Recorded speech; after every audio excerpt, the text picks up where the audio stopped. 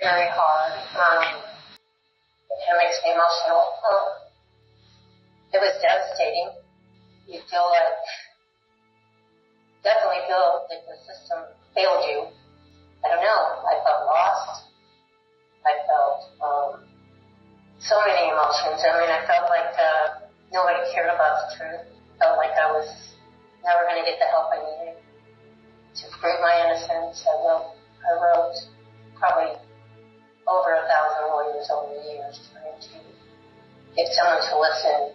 That's Iris Siebold, talking over Zoom from the Madison Correctional Facility in Southeast Indiana about her conviction in 2004. She was sentenced to 45 years in prison for taking part in the murder of Elkhart restaurant owner A.J. Williams. But a group of law students at Notre Dame believe that Siebold is innocent. They're working to exonerate her under the guidance of Jimmy Gurule, a law school professor, and Elliot Slosser, a civil rights attorney from Chicago. They filed a petition for post-conviction relief in late May, with evidence they hope will warrant a new trial for Siebold.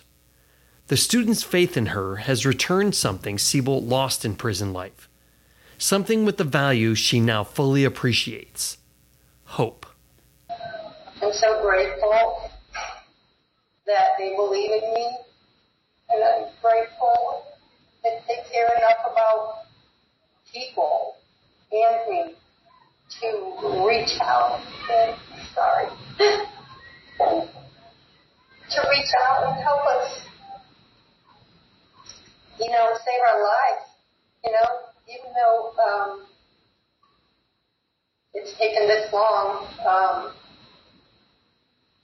I believe everything happens when it's supposed to happen.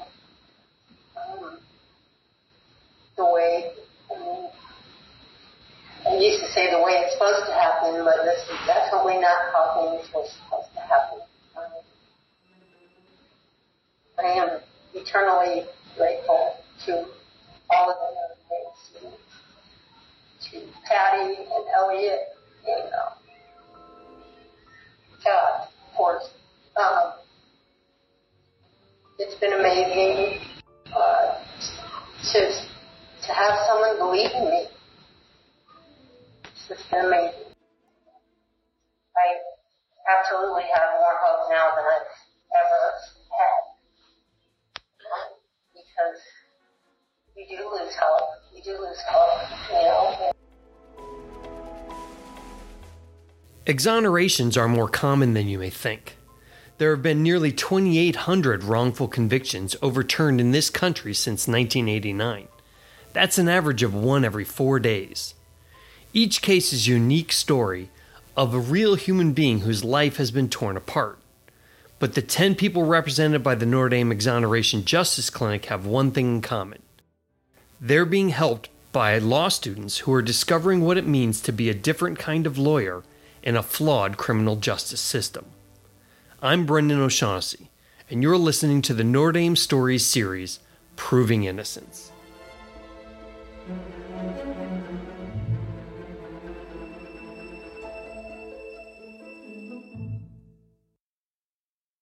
Mary Raphael graduated from the Notre Dame Law School in May. Originally from Egypt, her family moved to Texas when she was young, and she went to Baylor University. During her 3rd year of law school, she served as team leader on the Siebold case. She'll be our guide to the case and the new evidence the Exoneration Clinic has discovered. She starts with the crime itself, committed in August 2000, as the state presented it. The victim was A.J. Williams. He owned the restaurant Tip Top, and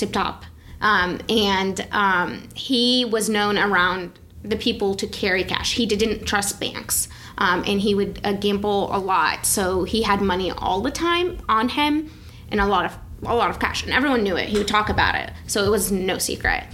So it was at night. It was around 3 a.m. That's when this happens. So the theory is that 3 people, 2 men, 1 woman. The woman knew AJ and made him open the restaurant. And once he opened the restaurant, she kind of talked to him, and the 2 men walked in, tried to rob him, and eventually they accidentally kill him. And here, because there was no intent, all the defendants were charged with felony murder because it was during a robbery and the murder occurred. Williams' body was found just before 5 a.m. when a waitress entered the diner for work and came out yelling to some early customers that he was on the ground. Police found the cash register open and empty, as was Williams' wallet. There was a shattered glass door and, quote, a lot of blood. The coroner later said Williams died as a result of asphyxiation due to strangulation, with a possible associated suffocation with a plastic bag. Police had little to go on, so they started asking questions at a notorious motel across the street. There is no physical evidence in the case that led to anybody. There was no fingerprints. So for a long time, they just had no idea who was involved. They didn't even know how many people. So it was just a cold case for a while.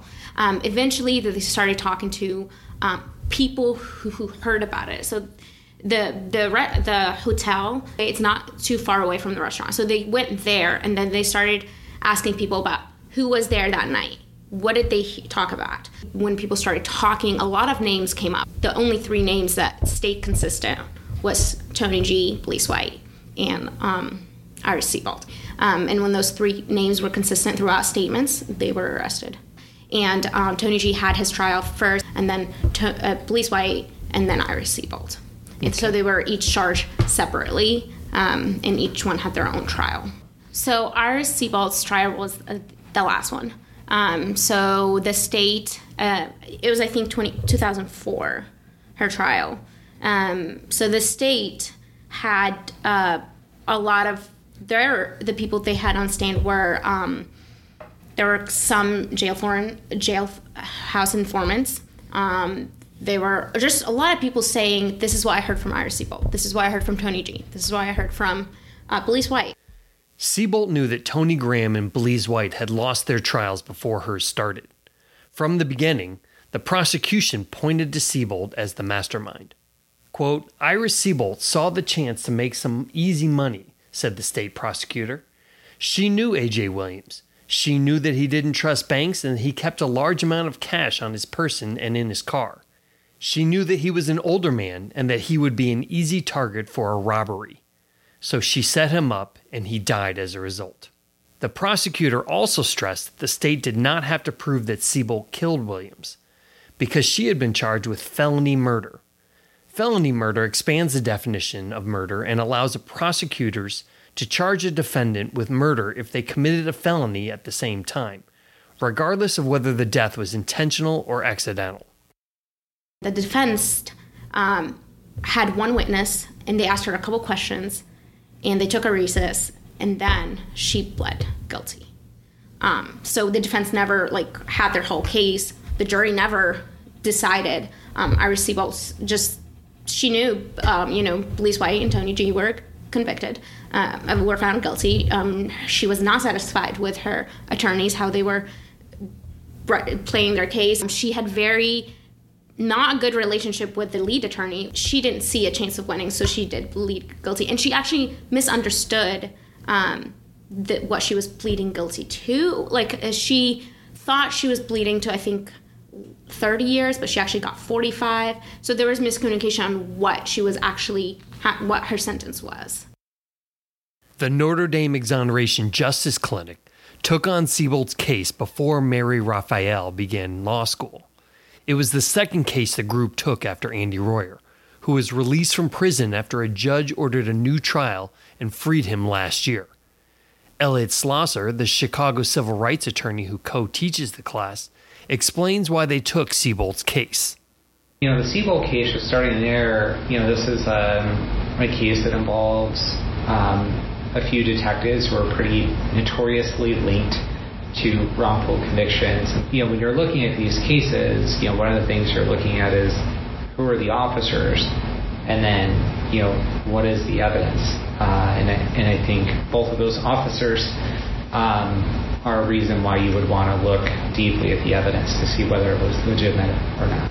Former detective Steve Rizzuto was demoted for a history of coercive investigative tactics and improper relations with informants. Rizzuko plays a huge part in our case. He's in almost every, he takes almost every witness statement in our case. Because of him being a police officer, when he asked a woman to do anything to him, they would have to say yes. Because he would tell them, you either give me this statement or I'll take you to jail. He just used his power to get whatever he wants. Since there was no physical evidence, the Notre Dame law students started their investigation of the case by re-interviewing the informants who testified at trial. What we started with at the beginning, we had to look at the people who testified at trial, and we had to find them and talk to them. So a lot of those witnesses who did testify, we had to go talk to them and be like, this is your statement. Do you still stand by it today? No one has said yes. They're like, no, I was coerced into writing the statement. Everyone we've talked to, they're like, yeah, no, the statement's wrong. It's completely wrong. And two of them, or a couple of them said, yeah, Rizzuko told me if I say this, then I won't go to jail for my crime. Schlosser was also able to question another detective who began the investigation, but left it due to his opposition to Rizzuko's methods. The other detective dropped off the case after learning that Rizzuko was showing crime scene pictures to witnesses as a way to coach their witness statements.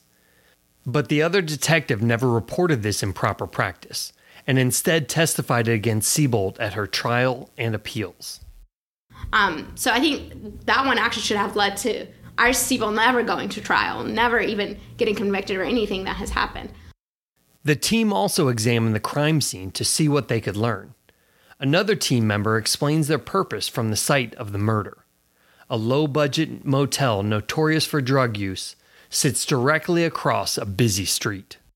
This is Holly Lanchanton with the Iris Seabolt team, and we're standing outside AJ's restaurant. Now it's a pawn shop, and we're looking at physical evidence, any indication of what the police may have missed or what the statements may have indicated that doesn't make sense logically. It's the state's story that she was involved with luring AJ to the door to knock as she knew him, and he would open the door and then they would follow in and burglarize, essentially. So she was very much the female lure. The state believes that the glass was shattered outwards, indicating an exit. However, when you look at the photos and you see where the door was, the glass was definitely shattered inwards, indicating that they broke in. So with that story, it doesn't make sense that there was a lure, which indicates that there was no break or physical entry, whereas the photographs and the physical evidence suggest otherwise. So I don't believe she was involved in this crime. The exoneration team has developed some theories on who committed the crime and why Seabolt was framed for it.